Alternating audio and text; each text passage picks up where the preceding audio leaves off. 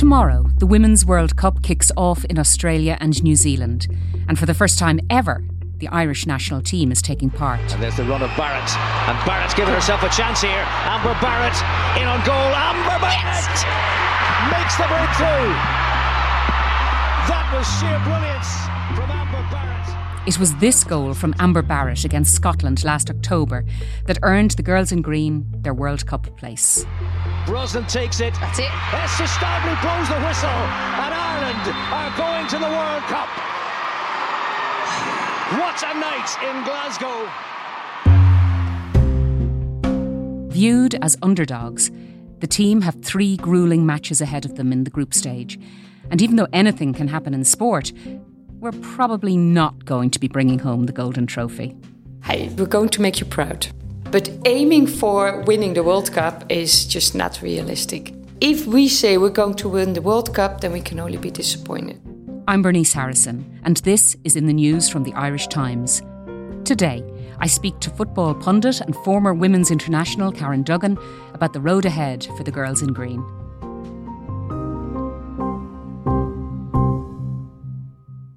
So, Karen, our first match is tomorrow, July the 20th. That's the first day of the tournament.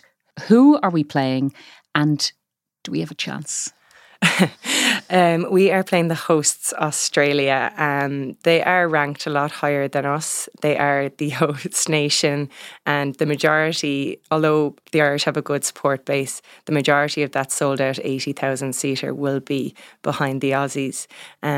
They have also the best striker in the world in Sam Kerr, so we're going to have our work cut out for us, but we do have a little bit of confidence in that we've tended to overachieve against the higher ranked teams, and we did play Australia in a friendly a couple of years ago and came out on top, and that kind of was the catalyst for change. I mean, Vera was coming under pressure at that time, and then after that it seemed like it flipped a switch almost. So the girls will take a lot of confidence from that, but they also need to be very wary because Australia have played a lot of friendlies recently and I was very impressed with them when they beat the current European champions England recently. So, you know, tough task ahead. Okay, so after that, this is the first group. So in the group, how many games are there? 3 games in the group. Okay, so next then? Next then we have to face the current Olympic champions in Canada and then one of the strongest African teams in Nigeria. But what I would say is those 2 teams haven't been without their troubles in the lead up to this tournament. Been well documented that Canada have been having a dispute with their federation over finances and funding. They fought hard for their success on the field, but are still fighting with Canada Soccer for equal treatment. The disparity between the treatment of the men's and women's national teams is glaring. We are so sick and tired of having to scratch and claw for transparency. And similarly, there was big fallout in Nigeria about players not being correctly paid, and then the federation taking away the manager's coach and all this sort of fallout. So they're not without their troubles, but they're also not without a lot of high quality in their squads. So we're going into all 3 matches underdogs, are we?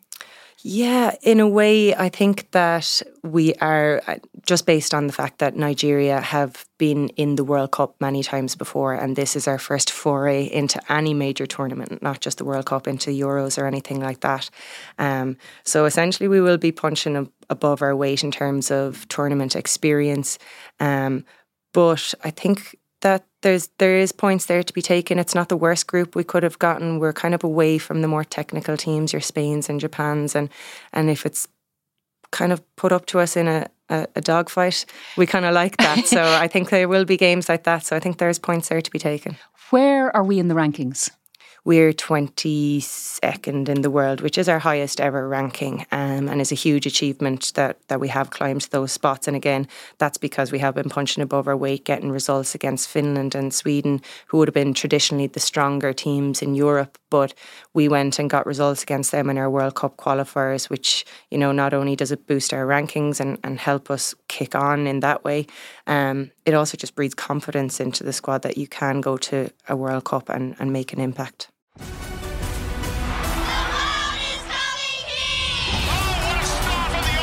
For the first time, the FIFA Women's World Cup is coming here to Australia.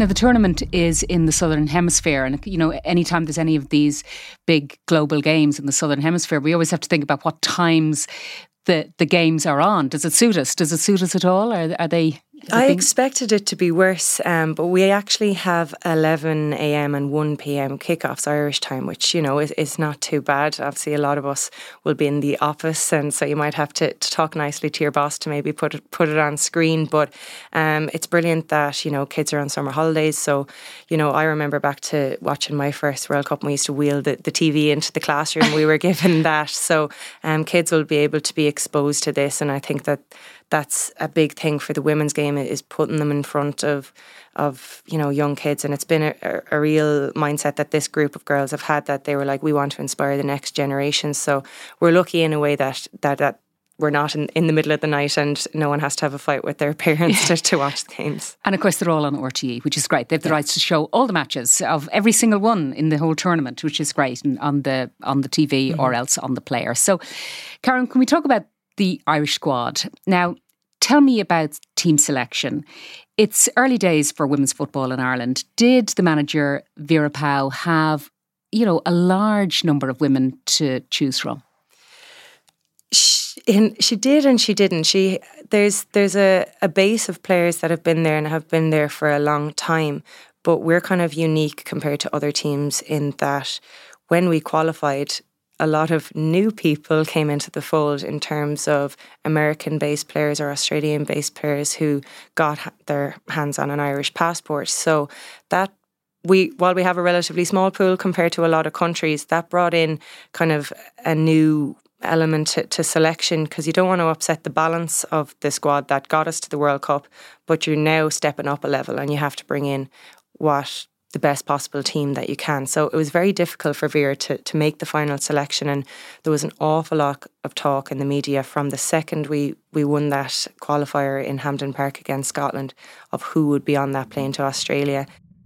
When I now have to tell players that they're not going to the World Cup, they hate me. If you cannot do that, then you really have to do another job. And at those moments, I wish I was doing another job. But it's for them worse than for me. And we played a friendly against Zambia, and some girls were given their final chance to make the squad, and you could sense the nervousness throughout the squad.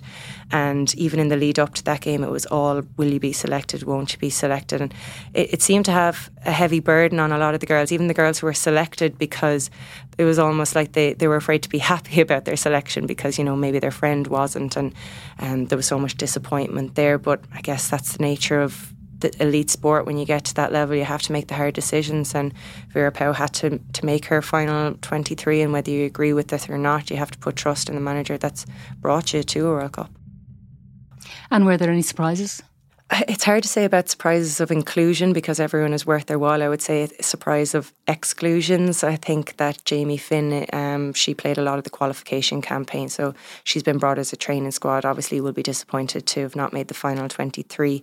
And then we also have had a lot of talk about our lack of firepower up front, and we have Leanne Kiernan playing at Liverpool, who has had her injury worries but is a different type of player that would have made a real impact, I think, off the bench for us. So they were two that we spoke a lot about in the media, and their exclusion was highly documented. And then I suppose inclusion, we've got a few girls there that played their first game on Irish soil in the France friendly just before the girls travelled to Australia, you know, new passports, girls who've come from America. So again, a unique position, but Vera has seen something in them to warrant a spot on that plane, and you just hope that they understand the significance of pulling on that Irish jersey at their first major World Cup, because really it is monumental. There'll be a lot of people watching that maybe have never actually watched the women's game at all. Who are the stars? Who are the ones to watch for in the Irish team? In the Irish team, I think we've got two standout superstars in Katie McCabe and Denise O'Sullivan. So Katie McCabe, obviously, most people will have heard of her now. She's on a lot of billboards around the country. She's been playing at Arsenal, current Arsenal Player of the Year, goal of the season. You know, she's a bona fide superstar. It's McCabe, what a goal. Brilliant from Katie McCabe. And Arsenal lead for the first time on the day. She'll get a lot of attention in England, where the game is gone from strength to strength since England won the Euros a couple of years ago. So she's almost a household name now, which is, fantastic. And it's someone of her talent is deserving to be that way. And then you've got Denise O'Sullivan, from a proud Cork woman. She's plying her trade in America. So we don't see her on our screens as much. But again, when you see her in an Irish jersey, you can tell that she's just a cut above the rest. And she epitomises for me everything that it means to play for Ireland, her hard work, her graft, tenacity, and she's got the skill to back it up as well. So if you're new to the game, I think you'll be in awe of these two girls. But there's a number of girls that play with them and support them and have been around the block for a long time, and they deserve to be given a shout out as well. The likes of Niamh Fahey, Louise Quinn, they've over 100 caps for Ireland and maybe thought they'd never get one at a major tournament, but they stuck in there and they ploughed on. And again, we'll be very proud watching them come that first game against Australia. And what sort of football does the Irish team play? I mean, if you're expecting to see, ticky-tacky kind of good Brazilian style football, maybe lower those expectations a little bit. I mean, I hate to compare it to the men's game or what possibly Jack Charlton similar. We have a very defensive style, but that's the first thing you need to get right in order to compete against the bigger teams. You have to be able to frustrate those teams, and that's what we did in qualification. And again, we're stepping up another level now in the World Cup, so it will be built on a strong defence. We'll have a number of bodies behind the ball, and we'll be playing for set pieces. But we have a bit of magic in our ranks in the likes of Katie McCabe, Cara Carusa and Denise O'Sullivan. So anything could happen. Anything could happen, but maybe don't expect it to. Now, I was reading in your Irish Times column on the Ireland-France match. That was the last match that the women played before they got on the plane. It was a friendly in Tallaght Stadium. I think it was the biggest crowd that the Irish team had played before, wasn't it? It was brilliant. Yeah, it's the biggest home attendance that we've had. Amazing. And yeah, it's amazing, and it goes to show that the interest is building around this World Cup. Now, in that column though, you sort of made me a bit worried there now, because you said this is not the Ireland team that qualified for the World Cup. No, it's not. And we're going to find out a lot about this team from the first game against Australia, because we've only really had that one game against France with our full new starting 11, because like I said, new girls have come in since that qualification campaign, and it takes time to gel, and I'm sure they've been putting in a lot of hard work both in video analysis and on the pitch over this camp. They've had a long time together, and you'd hope that they're fully gelled by now. We have to trust that these players that were brought in came in, hit the ground running and understand their roles within the team. And understand again that this team is built off kind of grit and hard work, and if they have that, then there shouldn't be any problem. But it is a strange one that you do have such a shift in particularly the forward areas of our starting 11 going in from when we qualified. I'll continue my conversation with Karen Duggan after this short break.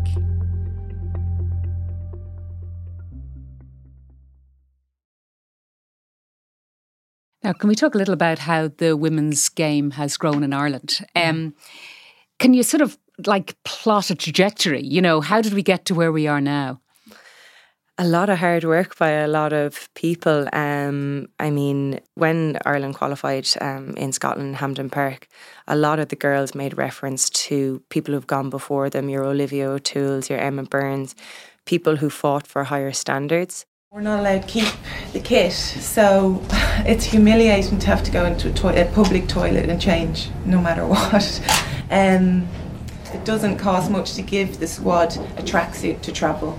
If they want us wearing the same clothes, wearing the badge, give us a tracksuit. It's not that difficult. I'm actually a little bit embarrassed talking about it. They don't have enough tracksuits. And there's a lot of people, obviously it's well documented that there was a big kind of standoff in 2017, and that's when the media started to take interest really, and that's when attendances started to grow. You were playing on the team at that point? Yeah, I would have been, and it just got to a point where we knew we had so much talent within the squad, but we knew that more could be done to kind of nurture it and make us a better team, and we didn't feel like there was the support from the association to allow us to get to that next step. as Anya said, I think it is small issues that we're trying to resolve. We just want to play as footballers. We want to be able to compete against the teams we're playing against, and we think that small issues that we have put up to the FAI aren't that hard to be resolved. Now we're at a point where there's a new FAI regime, and that was part of the catalyst to change that, which, you know, everyone who stood together in Liberty Hall that day can be very proud of. But I think the media interest was a huge part of that. The fact that the pressure came on the association, people were starting to write columns about it and come to the games and comment on the fact that we do have wonderful players, but why aren't we reaching major tournaments, and put that spotlight on the association, but also on the girls to start reaching their potential. So I think at the time, you know, your complaints at the time were something people who had no clue about football could really understand. They were basic stuff. Yeah, really basic stuff. And I think a lot of people latched onto the tracksuit, having to change the tracksuit. But the main thing we wanted was more training and better facilities and just more support around strength and conditioning and nutrition, all the basic kind of elements. And while all of that wasn't delivered, what was delivered was a spotlight, you know, there was a spotlight on these girls. So more people were talking about their talent, and that meant that more professional teams started looking at our girls. And now we have a situation where most of our Irish team are playing in a professional environment abroad, you know.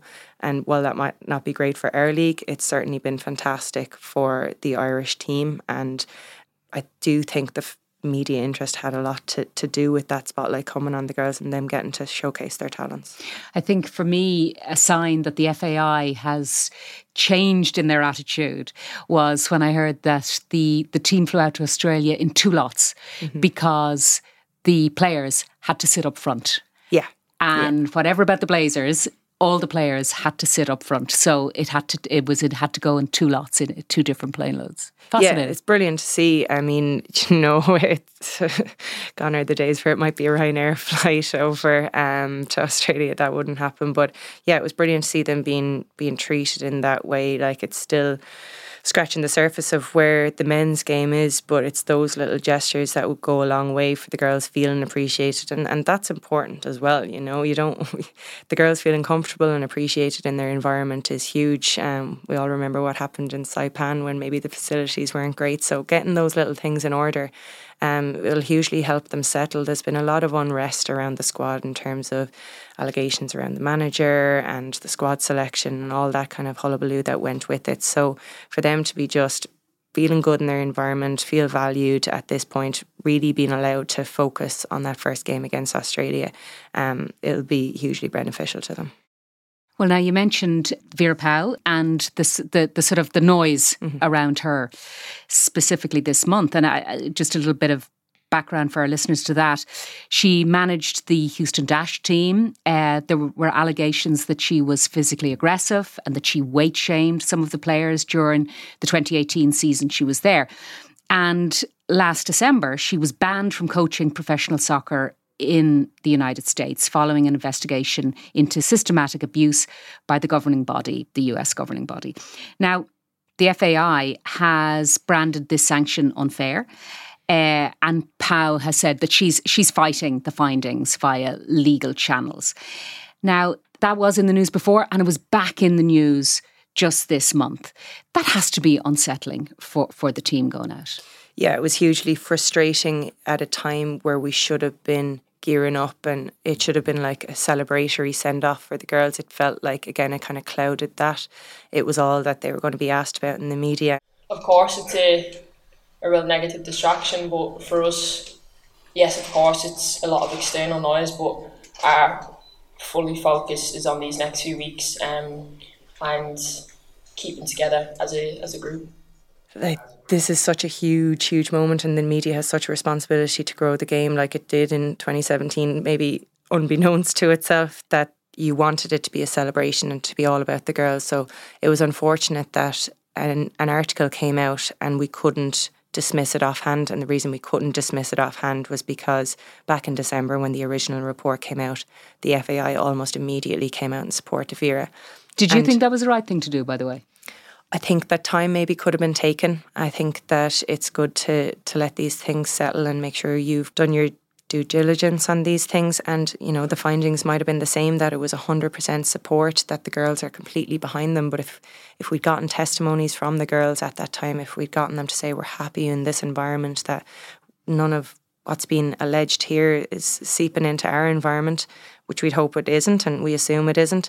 If we'd gotten those testimonies at that time, when this new article came out in The Athletic, we could have said, well, we've looked into this, we can dismiss this offhand, and that quietens the noise straight away. So I think while support was probably, or may have been the right thing to do at the time, it maybe just came a little too quickly, and it's just a pity because, again, we just want to focus on the football at this point. And does Vera Pauw have full support of the team? I found Katie's press conference very interesting. Obviously, she was happy that where Vera had brought them to in terms of getting them to the World Cup and stuff, but she was very conscious also not to speak on behalf of everyone in the team. I can't answer for each and every player, in my opinion, and from my personal relationship with Vera, of course, yeah, we've clashed many times, but we're always professional enough to make sure we are fully focused for the team. Everyone's experiences with managers are very, very different, and particularly someone like Katie, who's, she's the best player on the team. She's a leader on the team. She's been captain since she was 21. Her experience with a manager, she's going to be able to speak to a manager and back herself in a way that maybe a fringe player wouldn't. So I was glad she did that, and she'll allow girls to speak their own kind of truth when the time comes to it. But I could tell she was just frustrated with being asked the questions at that point. I think she handled it really well, saying yes without saying yes kind of a way. So can we talk just about the World Cup in general? It's going to be the biggest women's sporting event in the world this year. The viewership is projected to be 2 billion. In 2019, when it was in France, it was 1.1 billion. So they expect that this time it's going to double. I mean, that's extraordinary figures. Who are the favourites? You can never write off the USA. I keep wanting to, because I've seen them play, and they're a team that Ireland played in a couple of friendlies this year, and they don't get me excited, but they're so hard to write off in tournaments. They're the most successful team at the World Cup, and a lot of players are coming to the end of their career and they'll want to go out with a bang. And they're going for their third win, aren't they, in a row? Yeah, in a row. So again, I'd be foolish to write them off. But in terms of teams that, we know a lot of players from looking at them in Europe. England won the Euros, but have been very misfortunate with some of their injuries. Their top goal scorer and golden boot from the last tournament of the Euros, which they won, she's out. Their captain is out. They're huge figures, and those are the little things that make a difference. They played Germany in the final of that Euros, and Germany lost their kind of talismanic forward just before the warm up. And I think if Alexandra Popp had been playing that game, that maybe England wouldn't have won that game. So I would still put the Germans in the mix, because Alexandra Popp is back. And they're the Germans, they're strong. They've had a strong domestic league for many years. They're annoyed that other teams are taking the top spot. They won't be liking that England are now seen as the best team in Europe. So Germany are certainly thereabouts. And then if you're looking for a team that are really good to watch, Spain. Spain. Why? Their domestic league is growing, but they have the best team in Europe in Barcelona. They're a team that are selling out the new camp, and Oof. You're not doing that out of tokenism. You're doing that because you really have a team to get behind. And it's exciting. They obviously play an exciting type of game, do they? Yeah, they would be the type of team that Ireland wouldn't like to face. They have that kind of flair that you would associate with any Barcelona team. So a lot of those players are in the squad. Again, they're another team that haven't been without turmoil in the lead up, where, again, players stepped away because they weren't happy with the management. Some of them came back, some of them didn't. So, there might be a bit of a lack of unity in that dressing room. But in terms of their style of play, very, very attractive. But I don't know if I would give them my full support, just because of, if you're fighting a cause, you fight it through to the end, and you don't half fight it and then leave some people out to dry, which appears to be what they have done. Now, finally, we have to talk about predictions, of course. I need to get your prediction. Now, I read in one of your columns, you said, perhaps we should lessen expectations to 3 competitive shifts in Australia. Stay safe and secure. offering respectability for the next generation to piggyback off. Now, you wrote that. Now, admittedly, that was before the squad had been chosen, before the team set off. What do you think now? Do you still think the same? Do you think, we'll be in the first group and that's that, we won't progress? What do you think? I just think, looking at the threats that Australia have, that first game could be a massive hurdle for us, and how much will that game take out of us? I'd love it if we pull off an upset in that first game. I really do think anything can happen. I think we can beat the Nigerians. I think they've had a lot of turmoil. I think they're weak at the back. They're powerful and very, very fast, but we'll have enough players back, hopefully, to contend with. The pessimist in me says, we'll struggle against the host nation and the current Olympic champions and maybe get a result against Nigeria. But, there's always that light of hope in you that thinks, God, if we got a draw in that first one, what could happen? If we are being realistic and we are looking at tournament experience and where we are in the rankings, we are up against it. Okay, but look, I suppose, Karen, it is sport. Yeah. Anything can happen. And especially in tournament football, and it's our first time there, so here's hoping. Brilliant. Thanks very much, Karen. That's it for today. For more coverage of the Women's World Cup, subscribe at irishtimes.com/subscribe. This episode was produced by Suzanne Brennan and Estefania Bedoya.